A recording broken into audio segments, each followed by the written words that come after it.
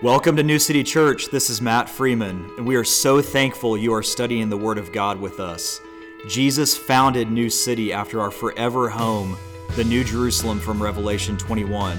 He wrote our mission statement to foster, strengthen, and grow an unashamed bride looking for Jesus' return. Let's lean completely on the anointing of the Holy Spirit to teach us all things from 1 John 2:27.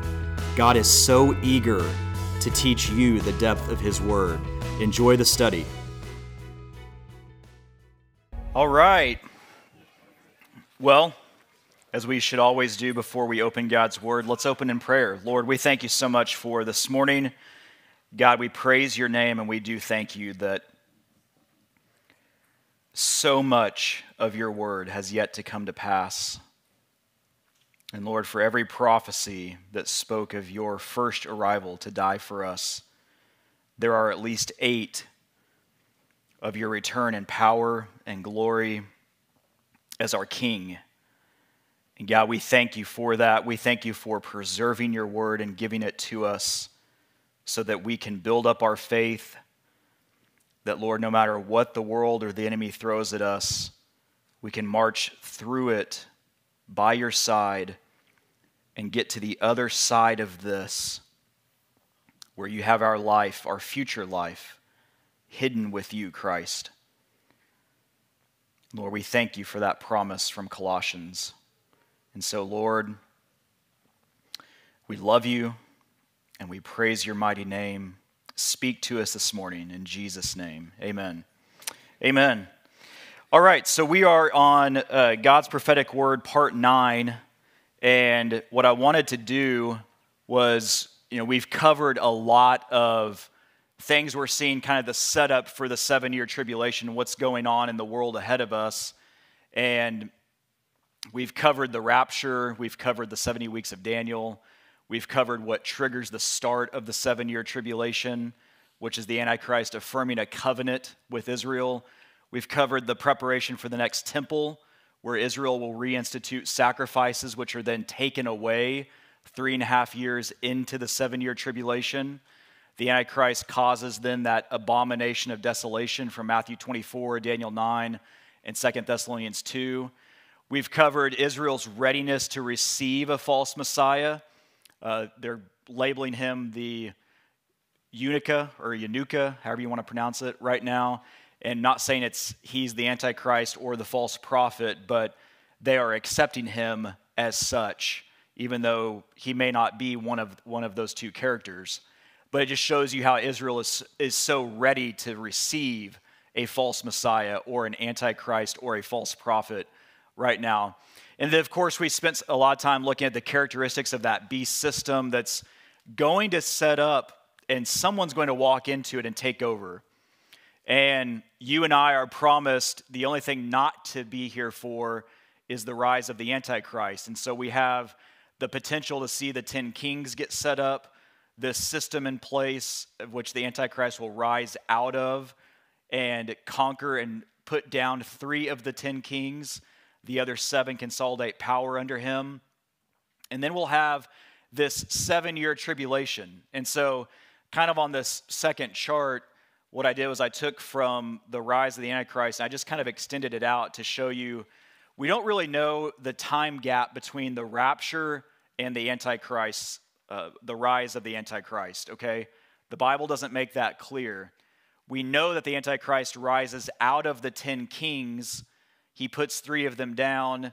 The other 7 consolidate power, which is probably what leads to Israel's acceptance of him, is to see him conquer these other 3 nations or 3 districts of the world, however you want to put it, and then they consolidate power. When he affirms the covenant with Israel, that's what triggers the start of what Jesus called the worst time in human history, that 7-year period. So it's broken down into 2 3.5-year segments. 3.5 years from when he affirms the covenant to when the abomination of desolation is set up in the Holy of Holies, then another 3.5 years from that point until Jesus returns. So you have, the Bible defines it as 3.5 years, 42 months, 1,260 days. It's the most documented period of time in the Bible. in the whole counsel of God's word. And God, remember, God always works on 360-day years. And so it's why the Lord labels it 1,260 days. It's 360 times 3.5. So he always works on that calendar. So you have 3.5 years, abomination of desolation, 3.5 years, the return of the king. Well, when Jesus returns, a lot happens before the millennium is set up. There's a 75-day interval from Daniel 12. It's the last 3 verses of the book of Daniel. Daniel 12, 11, 12, and 13. There's a 75-day interval that Jesus does a lot to clean up and set up the millennium. And then the millennium begins for a 1,000-year reign in Jerusalem from the throne of David.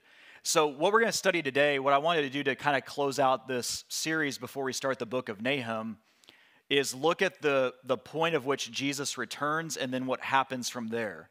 So today we're going to take the first part of that, part 9, the return of the king, and it's not this is not a sequel or part 4 of the Lord of the Rings, right? Even though it kind of sounds like it at times when you study it in the Bible. You could just picture almost that whole army, running down the hill and charging the castle. It's kind of what you see in Revelation. So nowhere is Revelation is the most documented book, the book that documents the most of Jesus returning. And so if you haven't studied the book of Revelation, it's incredible. I actually tell people that just become Christians to start there, because it is an incredible book that you can realize who Jesus is for all eternity. And it shows who has the authority, who he is in power and glory. And he is the one which the world is accountable to and yet wants complete independence from. And when you look at the World Economic Forum, here's a quote from Yuval Noah Harari, who might be the leading candidate for the false prophet if the church was removed right now. But his quote, he's a Jewish man, an Israelite that blasphemes Jesus every chance he can. And his quote is, "God is dead, it's just taking a while to get rid of the body." And every time he's in an interview, he opens his mouth and just blasphemes Jesus. But he never denies that he's real. He just blasphemes what he can do and who he is as the Son of God. And so you're seeing a setup, but it's just taking a while to get rid of the body. He has a surprise coming because Jesus is coming back, and his ending, if he doesn't repent, will be much worse than he's considering. But Revelation is the book which culminates all things. I just put a couple slides in here from what we covered a couple years ago, but it is everything that we get to look forward to in Jesus. If you've never studied it, it's the only book of the Bible that declares a blessing on those that read it and hear the words of this prophecy. It's in Revelation 1, verse 3. "Blessed is he that readeth, and they that hear the words of this prophecy and keep those things." You have to keep them. You can't just be a hearer of the word. You have to be a doer of the word. And part of the issue in the church today is there are a lot of hearers of the word and very few doers of the word. They hear it on Sunday, they leave, and then they go right back to what they were doing before. And they don't let it sink in and change and radically build them up and revolutionize their life. But keep those things which are written therein, for the time is at hand. It's also the only book of the Bible that gives you an outline in verse 19 of chapter 1. Write the things which thou hast seen, and the things which are, and the things which shall be hereafter. Okay, the things which are hereafter are after the church is closed. Okay, it's the only book of the Bible also that details explicitly the future and declares itself to be prophecy. Remember back in verse 3? They that hear the words of this prophecy. The whole book is prophetic. And don't forget from Revelation 19, verse 10, worship God, for the testimony of Jesus is the spirit of prophecy. So when you study prophecy, when you study God's word, it's the only way that Jesus authenticates his message to you and I is through prophecy. There are a lot of books written around religious texts, right, all around the world that people try to read. The Bible is the only one that predicts history in advance with 100% accuracy that Jesus wrote for us to know, because studying prophecy, it is the testimony of Jesus and who he is. it's the unveiling of our King. So don't forget Revelation, that word just means apocalypsis. And apocalypsis in culture, right, in secular culture, the apocalypse, you think of a lot of bad things. You think of hellfire, brimstone, buildings collapsing, planes crashing, people running for their lives. But isn't it amazing that in the Greek, that word simply means to unveil? It's the unveiling. It's who is Jesus as the King and the conqueror. And that's really what the whole book of Revelation is about. So there's that outline. Chapter 1 is the things which thou hast seen. It's Jesus glorified, coming back to rule and to reign in his glorified state as a resurrected king. Chapters 2 and 3 are the things which are, which is the church age, the first 7 letters that Jesus wrote, or the 7 letters that Jesus wrote to the 7 churches. And then chapter 4 on to the end are the things which shall be hereafter, after the church age. The church age closes with the church of Laodicea. Chapter 4, verse 1 opens with a voice as of the sound of a trumpet and a door open in heaven, and the church is caught up, and then everything else happens. So 4 things are corrected in Revelation if you've never studied it. The church will be back in its rightful home, heaven. Israel will be back in its rightful home, the land God promised them all the way back in Genesis. And it's not the little bit of land they occupy right now. It's from the river Nile through the middle of Egypt to the river Euphrates through the middle of Iraq, modern-day Iraq. That's the boundary that the Lord promised Abram. So Israel will be back in that land. Jesus will be on his rightful throne, the throne of David, which the angel promised to Mary. Remember when she was pregnant? And all evil will be bound and ultimately cast into their rightful home, the lake of fire. When you look through the judgments of Revelation, you can't count the number of 7s in the book. It goes on forever. There are hidden 7s. There are 7s that are out there for you to see. But the judgments, the 3 sets of judgments, all follow what the Jews call a heptadic structure. It's 7 seals, 7 trumpets, and 7 bowls. And when you go through the first 6 seals, there's a gap of time between the 6th and the 7th on each judgment, the way the book is organized. So between the 6th seal and the 7th seal, there's an entire chapter, chapter 7, which is this kind of gap. And then the 7th opens up the 7 trumpets.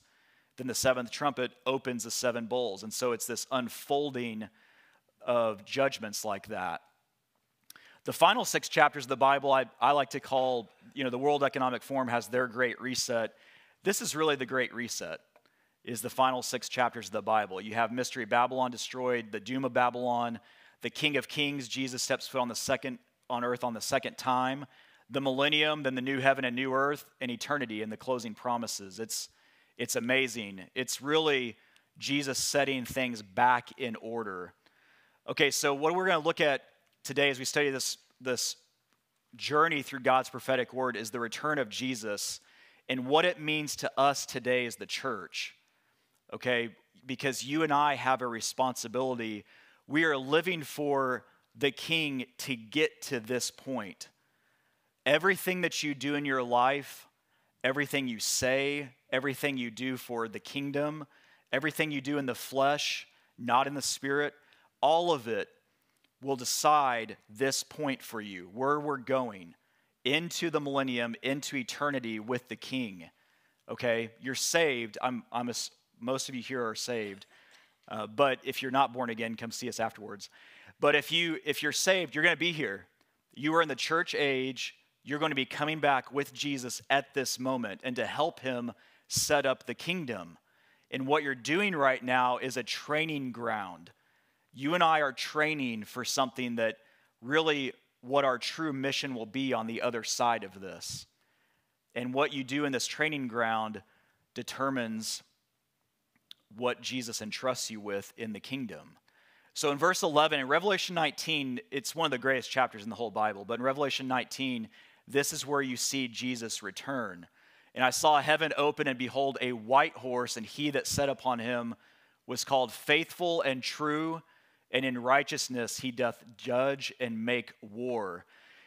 Jesus, remember in Matthew when he said, I came with a sword, father will be against son, daughter against mother, daughter-in-law against mother-in-law, and he goes through that whole list.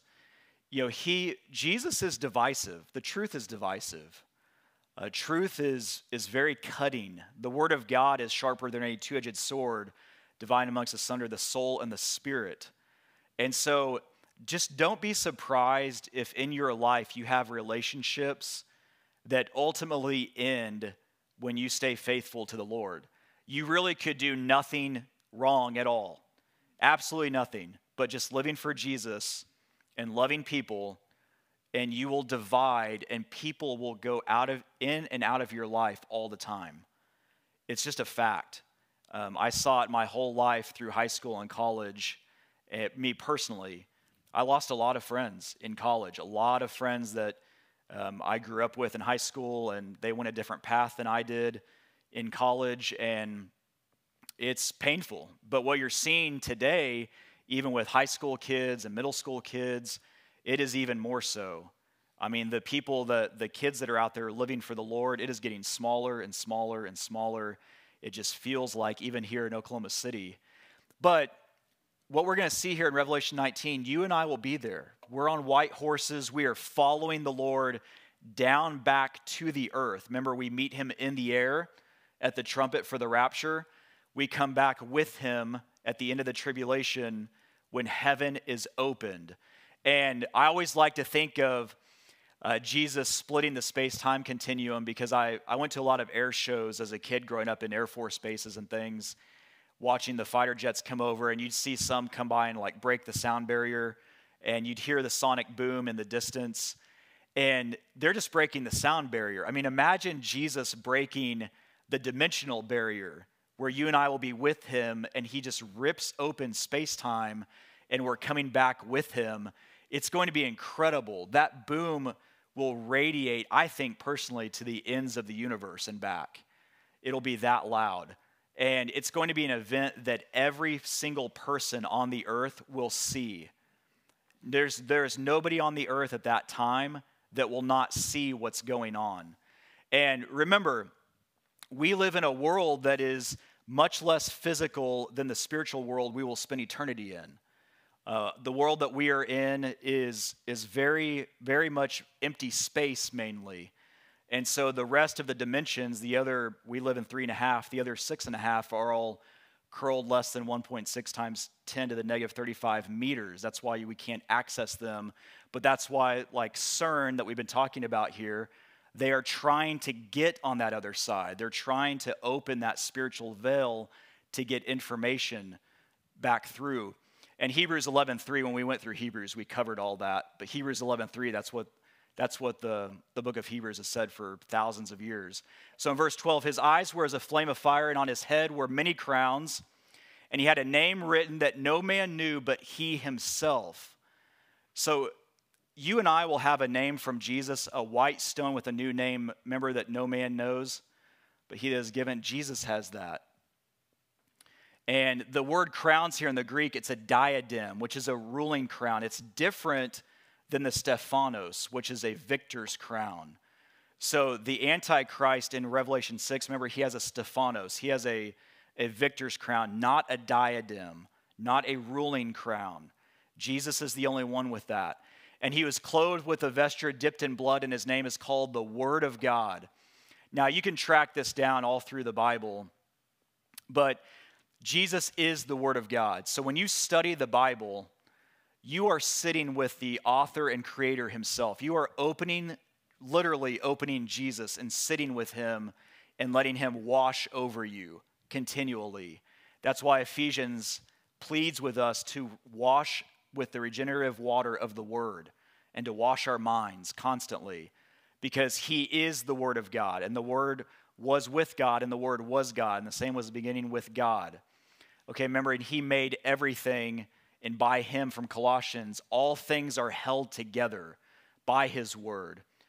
We learned that in a scientific breakthrough a few years ago, that every atom in the universe is held together by sound waves, by Jesus' sound waves. They discovered sound waves is what holds every single atom in the universe together.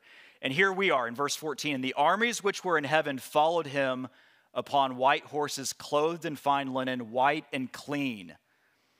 Okay, so the armies we are with him, but we are arrayed in fine linen.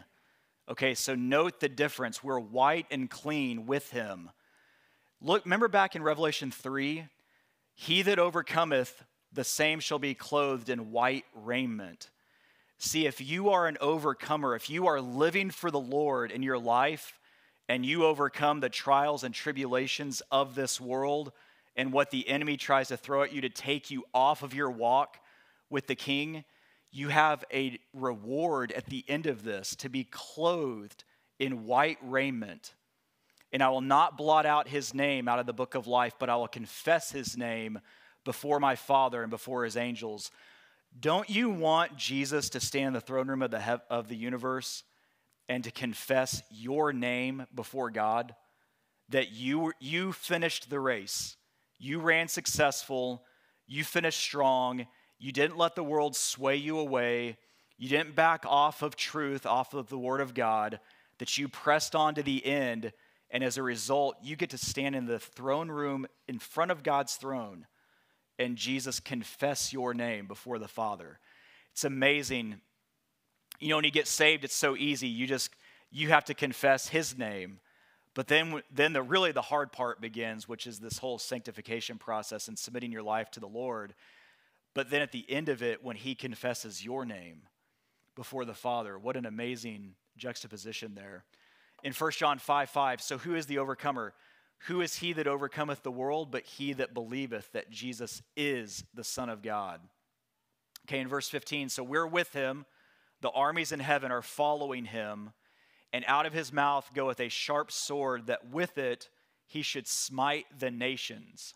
And he shall rule them with a rod of iron. You can find that throughout Psalms, throughout the Gospels even.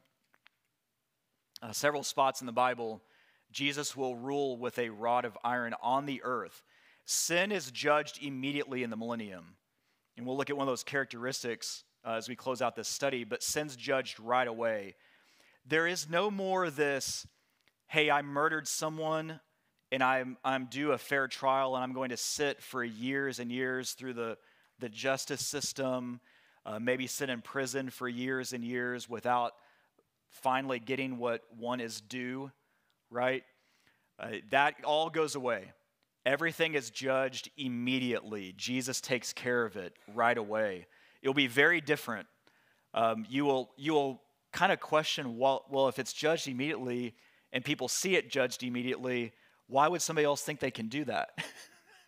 Because they know what's going to happen, but yet people still will. And he hath on his vesture on his thigh a name written, King of Kings and Lord of Lords. So he has this name on his vesture, and what's amazing is how is it written? We're not really quite sure, but we're going to cover that in just a second. Okay, in verse 15 though, he treadeth the winepress of the fierceness and wrath of Almighty God. So all the way back, if you were here a couple of years ago, we studied Revelation 14 and what that kind of was about. But he'll tread the winepress and does not need us to help. He does it alone. But we get to be there with him. We follow him on our white horses. And in fact, the oldest prophecy written in the Bible that we have today is a prophecy of that event. It's in Jude verses 14 and 15, uttered by Enoch. And Enoch, also the seventh from Adam, prophesied of these, saying, Behold, the Lord cometh with 10,000s of his saints to execute judgment upon all, and to convince all that are ungodly among them of all their ungodly deeds, which they have ungodly committed, and all of their hard speeches, which ungodly sinners have spoken against him. A lot of ungodliness in those verses. There's a lot of ungodliness that Jesus is going to come back and make right. And so what we have to realize is from the oldest prophecy uttered in the Word of God, because remember Genesis 3:15 was uttered by the Lord, but the oldest prophecy uttered by a prophet was about these events that finish the entire Bible in Revelation 19 and beyond when we are with him. But you know, we don't get to take part in the war, and I'm still asking the Lord if we can just do something before he speaks, but I don't think he's going to let us. So we get to sit back and watch him just handle it all as we should. But what are we seeing here? So when he comes back, the wrath of Almighty God. So remember when Jesus opens his ministry in Luke 4 in the synagogue, starting in verse 16. And he came to Nazareth where he had been brought up, and as his custom was, he went into the synagogue on the Sabbath day and stood up for to read. And there was delivered unto him the book of the prophet Isaiah.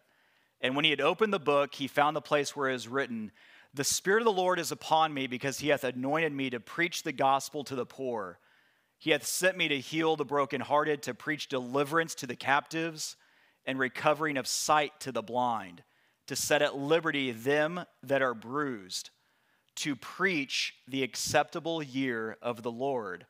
And he closed the book, and he gave it again to the minister, and sat down, and the eyes of all of them in the synagogue were fastened upon him.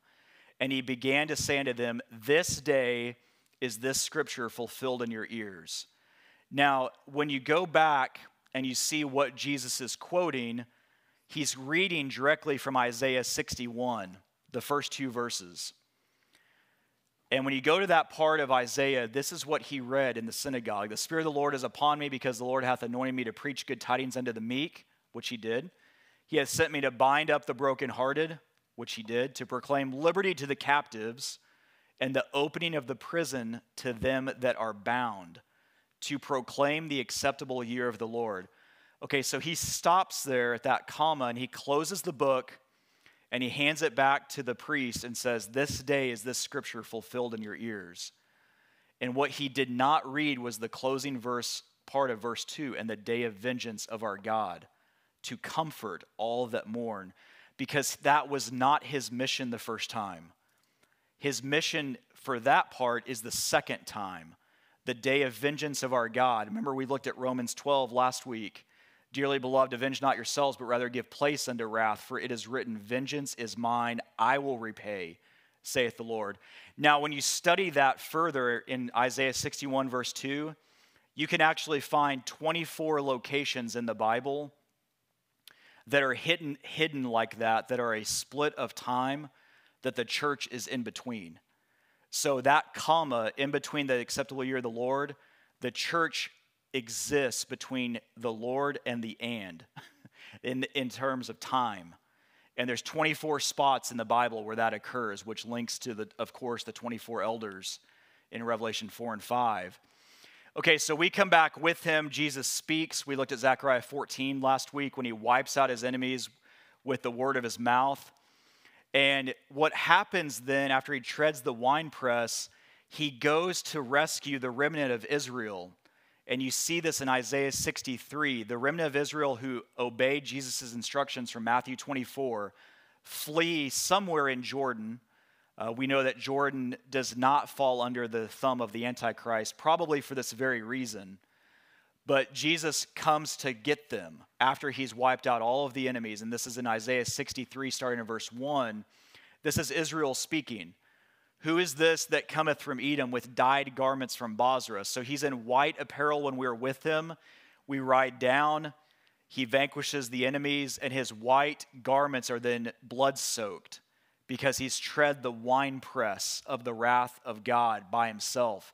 You know, think of like making wine in ancient times when they would smash on grapes and it would splatter up on whatever you're wearing. That's why the Holy Spirit's using that kind of language. That that is glorious in his apparel, traveling in the greatness of his strength. And then Jesus speaking, I that speak in righteousness, mighty to save. So there's only one person ever born that can say that, and that is Jesus. Wherefore art thou red in thine apparel, and thy garments like him that treadeth in the wine fat? So Israel's asking him, why are your garments all stained red? I have trodden the winepress alone, and of the people there was none with me, for I will tread them in mine anger and trample them in my fury, and their blood shall be sprinkled upon my garments, and I will stain all my raiment. For the day of vengeance is in my heart, and the year of my redeemed is come. And I looked, and there was none to help, and I wondered that there was none to uphold. Therefore mine own arm brought salvation unto me, and my fury it upheld me. One thing you can note all throughout the Bible as you're studying, anywhere you see the right hand of God or the arm of the Lord, it's always speaking of Jesus. Just keep that in mind. And I will tread down the people in mine anger and make them drunk in my fury, and I will bring down their strength to the earth. So all of this haughtiness and we don't need you, Jesus. We want to rebel against you. We want to do things our way. Remember from Psalms 2, the kings gather themselves together, saying, let us break the bands asunder.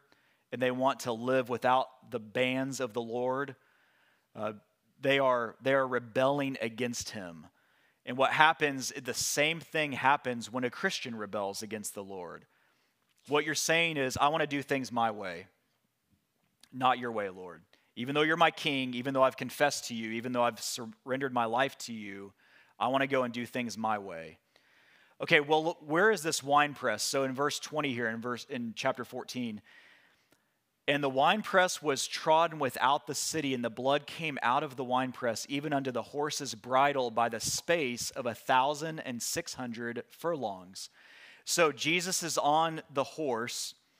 Mount Megiddo is to the north of Israel, of Jerusalem. The horse's bridle, if you sat on a horse, it would be roughly about 4 feet high, 4 to 4.5 feet, something like that. 1,600 furlongs, if you don't go and spend your weekends at Remington Park, is about 230 miles, just roughly. Mount Megiddo is north of Jerusalem, and the Valley of Jehoshaphat is in the south. So Bozrah is named in Isaiah as the place where the Lord treads the winepress. Well, this is that place, what you're seeing on the map. So the distance between the furthest point on this war front is literally 1,600 furlongs. I went to Google Maps and just put in from Megiddo down to the end of the Valley of Jehoshaphat, and it's 1,600 furlongs, sure enough. So imagine that distance will be filled with the blood of Jesus' enemies when he returns. That's how many soldiers and armies are surrounding Jerusalem. And he speaks and wipes them out, and the blood comes up to the horse's bridle and stains his garment, his raiment. And then he goes, as we just looked at in Isaiah 63, to get the children of Israel and bring them back to set up the kingdom. That's one of the things he does in that 75-day interval. Okay, so he hath on his vesture and on his thigh a name written, King of Kings and Lord of Lords. It's just interesting. I'm throwing this out there for a thought for all of you. But how is the name written on Jesus? My speculation is that it's written in light. That's just my speculation, though, because God's throne is surrounded by the rainbow. Now, and I think that you and I will be able to see something of that when we get our resurrected body at the rapture, because when you study the light spectrum, spectral colors are really, your eyes can only see a small portion of light waves. Spectral colors are known loosely as the rainbow colors, right? Roy G. Biv. You can remember it from that acronym, ROYGBIV. You can remember the colors of the rainbow then, 7 of them. In God's rainbow, there's 7. In the rainbows that are against God, there's only 6. So they take one away because 6 is the number of man. But even though the spectral colors are just a subset of all colors, there's still an infinite amount of spectral colors because the light spectrum goes on infinitely in both directions. So in our resurrected body, when we have our new eyes, you'll be able to see the entire light spectrum, which means trillions and trillions of new colors, not different shades of colors, but new colors. And you'll probably spend an eternity seeing new colors continuously. Everything will be different because you'll be able to see the sounds coming off of an instrument in worship. When we're in the throne room of heaven, you can then see the sound waves. You can see the sounds coming off. With your new senses, you'll be able to hear colors. And I remember when our daughter was very young, she mentioned, when she made this comment, it made me look into this. But one of the things she's told me is, Dad, in heaven, there's all kinds of new colors. I was like, oh, that's cool, Mabry. What do you mean? And she said, well, I can't describe them to you because you can't see them here. It's not like a different shade of blue or a different shade of pink. They're new colors. So I just want you to know that. And I was like, wow, okay, this is This is a very deep discussion at 8:30 at night when I'm trying to pray over you and get ready for the next day. But that's awesome. So I looked into it, and sure enough, the light spectrum goes on infinitely in both directions, and your eyes right now can only see a very small subset of it, those 7 colors. And think about how beautiful our world is with just those 7 colors. Think about that. Think about how beautiful heaven will be with trillions of new colors. It's amazing, just incredible when you and I get that resurrected body at the rapture. Okay, so when Jesus returns, 2 things are happening: the marriage of the Lamb and the marriage supper of the Lamb. And we looked at this a little bit 2 years ago, but I thought it was important to cover one more time because there's a lot of, I think, misunderstanding on what exactly is happening with the marriage versus the marriage supper. And 2 different events, one in heaven, one on the earth. And I wrote Acts 17:11 as the forefront of that just because really you have to keep in mind this is Matt Freeman's opinion. Okay, I've searched the scriptures and this is what I see, but I haven't found anyone that has necessarily agreed with me yet. And not that I need that, but you have the onus and responsibility to go back and search the Bible and see if this makes sense to you. And ask the Lord, Lord, is this right? You've got to search the scriptures as a Berean with an open and ready mind to receive what the Holy Spirit has for you in this. But the marriage of the Lamb, this is what I'm finding out of God's word in it. It's a small gathering in heaven, and the marriage supper of the Lamb is a huge gathering on the earth. And I think I didn't put all the verses in here, but when you rightly divide and you look up the marriage versus the marriage supper throughout the Bible, the marriage supper always tends to be, in the parables at least, on the earth, right? They went out looking for people, and anyway. In Revelation 19:7, so this is before heaven is open and Jesus comes back. Remember in verse 11, that's when that happens. Back up 4 verses to verse 7 before that. Let us be glad and rejoice and give honor to him, for the marriage of the Lamb is come, and his wife hath made herself ready. And to her, the bride, was granted that she should be arrayed in fine linen, clean and white, for the fine linen is the righteousness of the saints. And he saith unto me, right, blessed are they which are called unto the marriage supper of the Lamb. So a different event now. And he saith unto me, these are the true sayings of God. And if you think about the marriage, the church as the bride of Christ, you and I have an opportunity to be a part of the most incredible event to happen for all eternity, which is Jesus as the bridegroom, marrying and being a part of us as the church, being a part of him forever, betrothed to the King forever in a ceremony in heaven. And we don't talk enough about it as a church, I think, globally, because there's a condition to it that you have to make yourself ready for it. And he saith unto me, right, blessed are they which are called in the marriage supper. And then afterwards, when we come back, the supper in Jewish tradition, we're going to close this message looking at the Jewish wedding. It was open as a huge gathering. But that real marriage, and have you prepared yourself to be called by your bridegroom to meet him in the air and go into the wedding? And, God formed the wedding covenant as his way to show us the most intimate form of relationship on the earth. And yet it pales in comparison to what our relationship will be with him for eternity in that kind of relationship. Marriage is it's a shadow. It's a type, right? It's a foreshadowing of something much larger. And that's why one of the reasons why I love the mission statement that the Lord wrote to foster, strengthen, and grow an unashamed bride looking for Jesus' return. Because when he returns, we get to go to that wedding. And so we've got to ready ourselves. Remember the parable of the 10 virgins from Matthew 25? Let's look at this, the first 13 verses here. Then shall the kingdom of heaven be likened unto 10 virgins, which took their lamps and went forth to meet the bridegroom. And 5 of them were wise, and 5 were foolish. They that were foolish took their lamps and took no oil with them. Notice that all 10 of them are light bearers. They're all light bearers.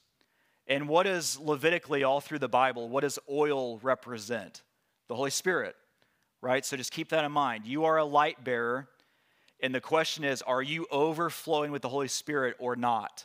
Because in the Greek, in the New Testament, there are 2 different fillings of the Holy Spirit. Once when you get saved, you are permanently indwelled with the Holy Spirit forever. The second is when you sanctify, go through the sanctification process, you yield yourself to the Lord and you allow the Holy Spirit to take control of your life. You set it above emotions. You don't do things out of anger. You don't do things out of lust or greed or any of those other things that you used to do in your old life. You let the Holy Spirit take control. You surrender to Him. You get into God's Word, and then it's overflowing out of you like a fountain of living waters. That's the second indwelling or filling. In the Greek, it makes it really clear. Okay, so 5 were wise, 5 were foolish. They that were foolish took their lamps and took no oil with them. So they were light bearers, but they were not overflowing with the Holy Spirit. But the wise took oil in their vessels with their lamps. How long can, if you have a lamp, which I don't even know why we have one of these, but we have an oil lamp at our house that, and if you light it, it is smoky. It's like, there is so much, you have to clean soot off the ceiling almost. It's so smoky. But if you've never seen one of those, you can burn a wick in it for a little bit with no oil, but not very long. And that's the same thing as you're a light bearer without indwelling the Holy Spirit and letting it overflow in your life. You can be a light for a little bit of time, but not very long, because you will burn out. You'll burn out and your light will diminish, and you'll be one of these foolish ones who has no oil when the king comes back. Okay, while the bridegroom tarried, they all slumbered and slept. And at midnight there was a cry, "Behold, the bridegroom cometh, go ye out to meet him." Then all those virgins arose, in Matthew 25:7, and trimmed their lamps. And the foolish said unto the wise, "Give us of your oil, for our lamps are gone out." But the wise answered, "Not so, lest there be not enough for us and you, but go ye rather to them that sell and buy for yourselves." In other words, hey, this is a free market society. Go earn your own oil. You don't get to take my oil just to look good before Jesus. We won't say who they're acting like, but and while they went to buy, the bridegroom came, and they that were ready went in with him to the marriage. Okay, so those that were full of oil went into the marriage. Those that were not were outside, and the door was shut. Okay? Afterward came also the other virgin, saying, "Lord, Lord, open to us." But he answered and said, "Verily I say unto you, I know you not. Watch therefore, for ye know neither the day nor the hour wherewith the Son of Man cometh." Okay, let's break this down a little bit. The 10 virgins took their lamps. They were light bearers, went out to meet the bridegroom. 5 of those virgins were wise because they had extra oil. They had served in such a way they had excess overflowing out of them. The other 5 were foolish because they did not have any oil. They were dry. The word foolish in the Greek means double-minded. So if you've never studied Jude talks a lot about being double-minded as a Christian. He describes, the Holy Spirit in Jude describes those believers as clouds with no water. They're just tossed around by the wind. You know, waves that just go to the direction of the wind. Being double-minded means I believe in Jesus, but I'm going to let other things direct my path, like the world and influences from other sources. And I'm going to be double-minded. I love him sometimes, but really not all the time. Okay, that's kind of what it means to be double-minded. In the Greek, the word wise, it means single-minded, one life being lived, and it is for Jesus. So these believers are full of light. You can look Luke 11:34 about that. The word wise is from the root word in the Greek, which means to rein in or curb the emotions. So can you rein in and submit your flesh to the Holy Spirit. That's the key. So these virgins were wise because they allowed God to continually rule in their life, which then allowed the Spirit of God, the oil, to come forth and produce fruit. So they asked the wise if they could have some of their oil. They cannot pass their fruit, their outpouring, to another believer. Then the foolish leave to buy some, and the bridegroom shows up, and the wise virgins who were ready, worthy, and prepared went into the wedding. The doors shut, and Jesus answers them, I knew you not, I know you not. So in the Greek, that word, that know, aido, it means to have regard for one, cherish, pay attention, to know intimately, to see or to perceive. The Lord's saying to these 5 foolish ones, I don't know you intimately. We've not had a close relationship. In other words, you are not a partaker of my life. Right? We've gone through this a lot here at church, just in terms of the different rewards for a life of faithful service, the 5 crowns Jesus has laid out, the rewards to the overcomer. You have a reason to stay strong in Jesus. Okay, look at the parable of the marriage feast in Matthew 22, verse 1. Jesus answered and spake unto them again by parables and said, the kingdom of heaven is like unto a certain king, which made a marriage for his son, and sent forth his servants to call them that were bidden to the wedding, and they would not come. Again he sent forth other servants, saying, tell them which are bidden, behold, I prepared my dinner. My oxen, my fatlings are killed, and all things are ready. Come unto the marriage. But they made light of it, and went their ways, one to his farm, another to his merchandise. And the remnant took his servants, and had treated them spitefully, and slew him. But when the king heard thereof, he was wroth, and he sent forth his armies and destroyed those murderers and burned up their city. And literally he did that in 70 AD after they killed Jesus, when the Roman Empire ransacked Jerusalem, destroyed the temple, and Israel's never been the same since until they were regathered May 14th of 1948. Then saith he to his servants, the wedding is ready, but they which were bidden were not worthy. Go ye therefore into the highways, and as many as you shall find, bid to the marriage. So the servants went out into the highways and gathered together all as many as they found, both bad and good, and the wedding was furnished with guests. And when the king came in to see the guests, he saw there a man which had not on a wedding garment. And he saith unto him, friend, how camest thou hither not having a wedding garment? And he was speechless. Then said the king to the servants, bind him hand and foot, and take him away, and cast him out into outer darkness. There shall be weeping and gnashing of teeth, for many are called, but few are chosen. Remember, when we did the study between the kingdom of heaven and the kingdom of God, we studied what the outer darkness was, the area of less light. You have the wedding, and there are guests in the wedding. Then the marriage supper on the earth, where Israel, when they are resurrected, joins us for that wedding supper. But there's someone in heaven that apparently tries to sneak in, and he's not worthy to be there. So he has a different spot in the millennium. The word outer darkness, it means persons in whom darkness becomes visible and holds sway. It's the area of less light. Remember 1 John 1:6, if we say that we have fellowship with him and walk in darkness, we lie and do not the truth. Okay, look at Ephesians 5:11, just skipping down there. And have no fellowship with the unfruitful works of darkness, but rather reprove them. You've got to reprove darkness. So this parable is talking about what the kingdom from heaven will be like, Matthew 22:2. And the kingdom was originally intended for the Jews. Remember, you can find that in Matthew 23:7, verse 7, where Jesus said, O Jerusalem, Jerusalem.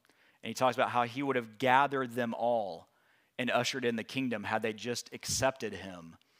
The marriage ceremony in heaven, the marriage feast supper on the earth.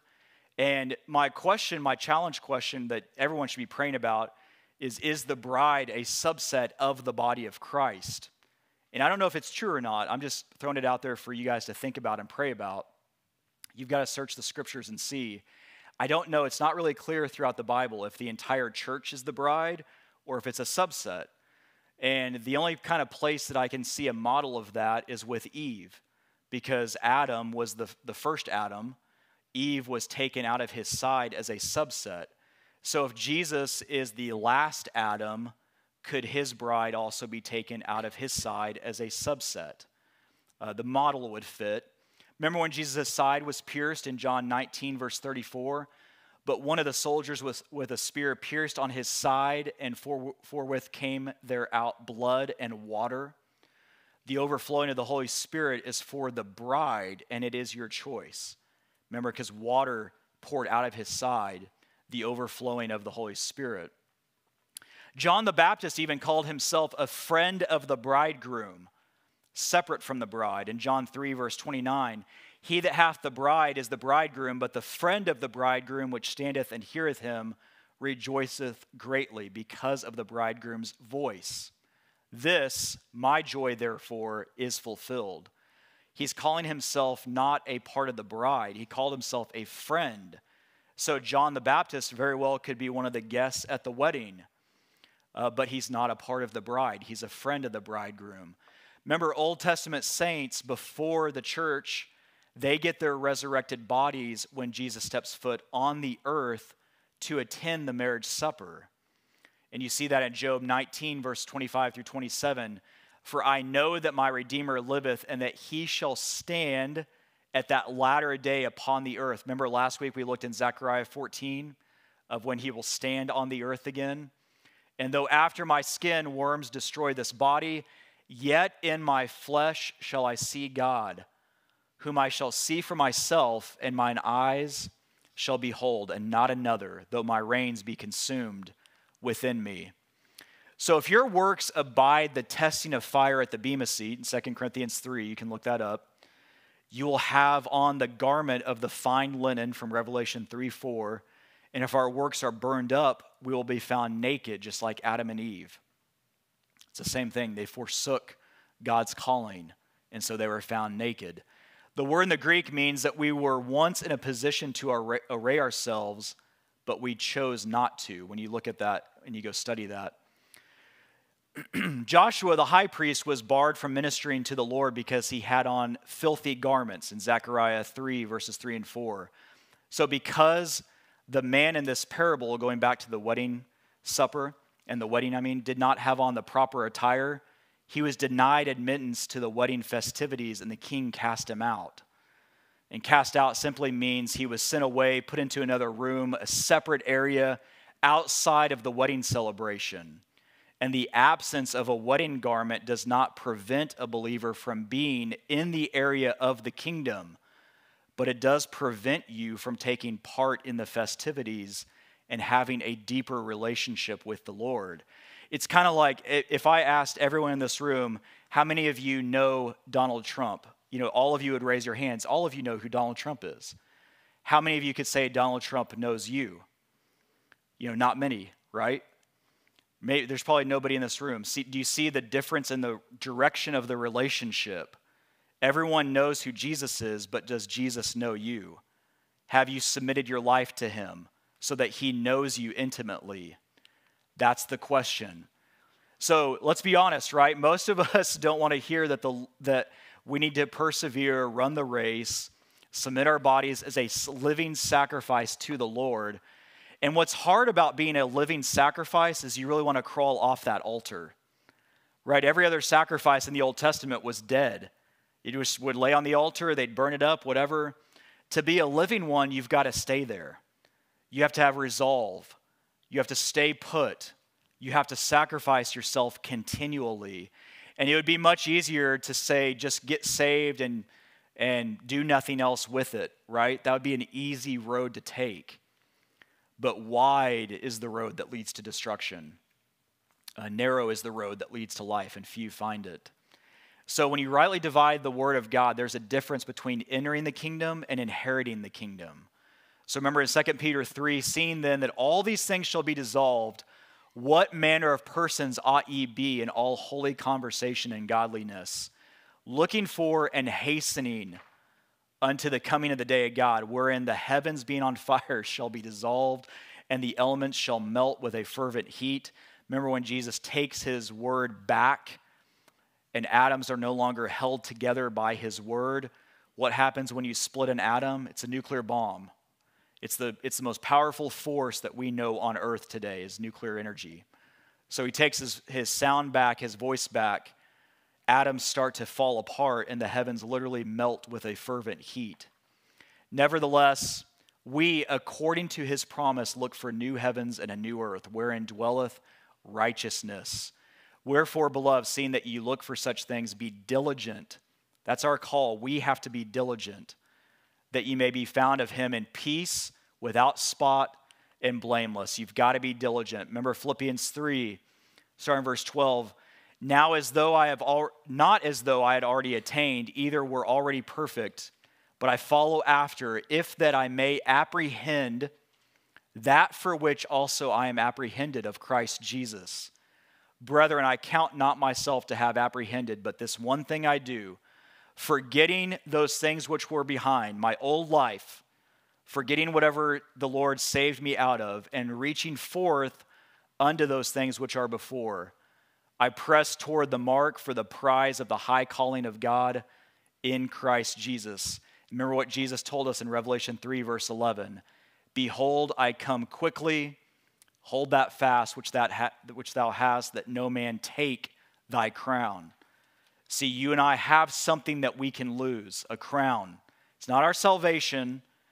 It's a crown. It's a place. It's a position with the Lord. Okay, look at Colossians 3, 1 through 4. If ye then, we'll close with this, if ye then shall rise with Christ, seek those things which are above, where Christ sitteth on the right hand of God. Set your affection on things above, not on things on the earth. For ye are dead, and your life is hid with Christ in God. When Christ, who is our life, shall appear, then shall ye also appear with him in glory.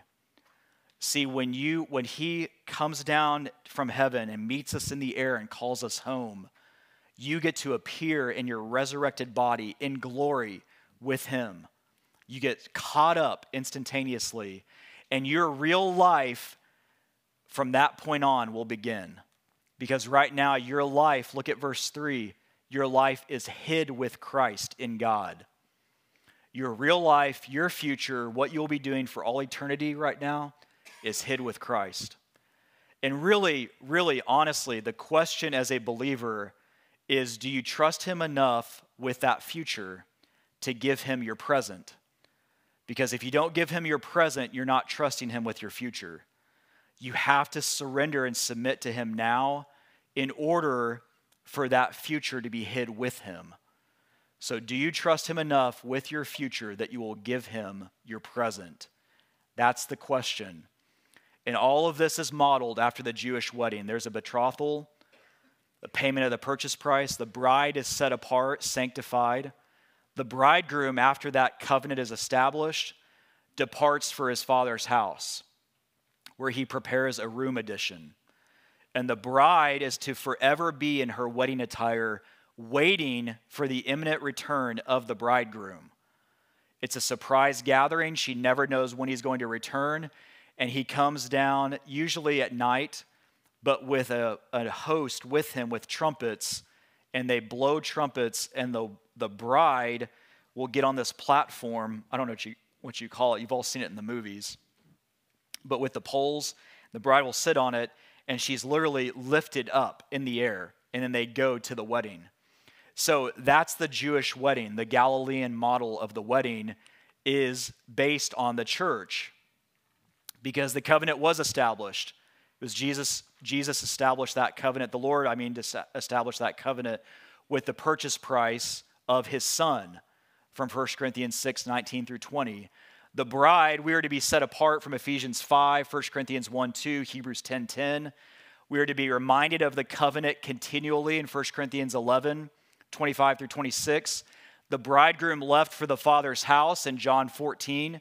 Remember, Jesus, I went to prepare a place for you, and where you go, or where I go, I will come again to bring you, so that where I am, you may be. The marriage is a surprise gathering there's a surprise gathering of his bride to be taken away to the marriage. And that surprise gathering is the rapture, and the marriage ceremony is at the Father's house as a small, intimate gathering. And even in the Jewish tradition, there's then 7 days of celebration, followed by a larger gathering for the supper after those 7 days. Just amazing. So We've got to be prepared as you look and you see as Jesus is going to call us home at some point. We have to be serious about our walk with the Lord. Don't let the world sway us around. Persevere to the end and finish strong.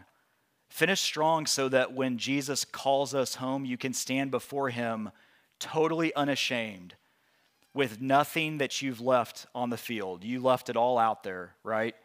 You left it all out there, and you've run hard to finish the race, and the Lord is then going to look at you and say, well done, good and faithful servant. In your life on this earth, from birth to death or the rapture, whichever one takes us home first, all of that just goes away like a vapor, and you start a new life in him and with him for eternity. But right now it's that training ground. So if you're here, if you're watching this and you don't know the Lord, the first step is to get born again. It's really simple. Romans 10:9, that if thou shalt confess with thy mouth the Lord Jesus, and shalt believe in thine heart that God hath raised him from the dead, you shall be saved. It is so simple. Do it today and don't delay. You will then be sealed with the Holy Spirit as the promise of an earnest deposit from the Lord. Kind of like when you buy a house, right? In Ephesians, the Lord calls it an earnest deposit, where he's making an earnest deposit in you to promise to purchase that in the future. It's the exact same thing. And then everything you did in your life will be turned from crimson to white as wool. So with that, let's close in prayer. Feel free to reach out to us if you guys need anything at all. If you're watching this online, just send us an email if you need anything. We are happy to help. Lord, we thank you so much for this time together. Thank you for your return and the promise of your return. Lord, we thank you so much that we have that to look forward to, and we are to live expectantly that at any moment you could call us home. And we thank you that, Lord, because of that, you've placed inside of us an urgency to not take walking with you lightly, but to live out for you, no matter what we see around us and no matter what the world would throw at us, Lord, but to live for you as the King of Kings. And Lord, we thank you so much that we get to gather together without the threat of persecution, without the threat of endangerment. We thank you, Lord, that you are our guardian and that this is a safe place to come and to study your word. And we praise you for it. Be with us as we leave this place, Lord. In Jesus' mighty name, we pray all of these things, Lord. Amen.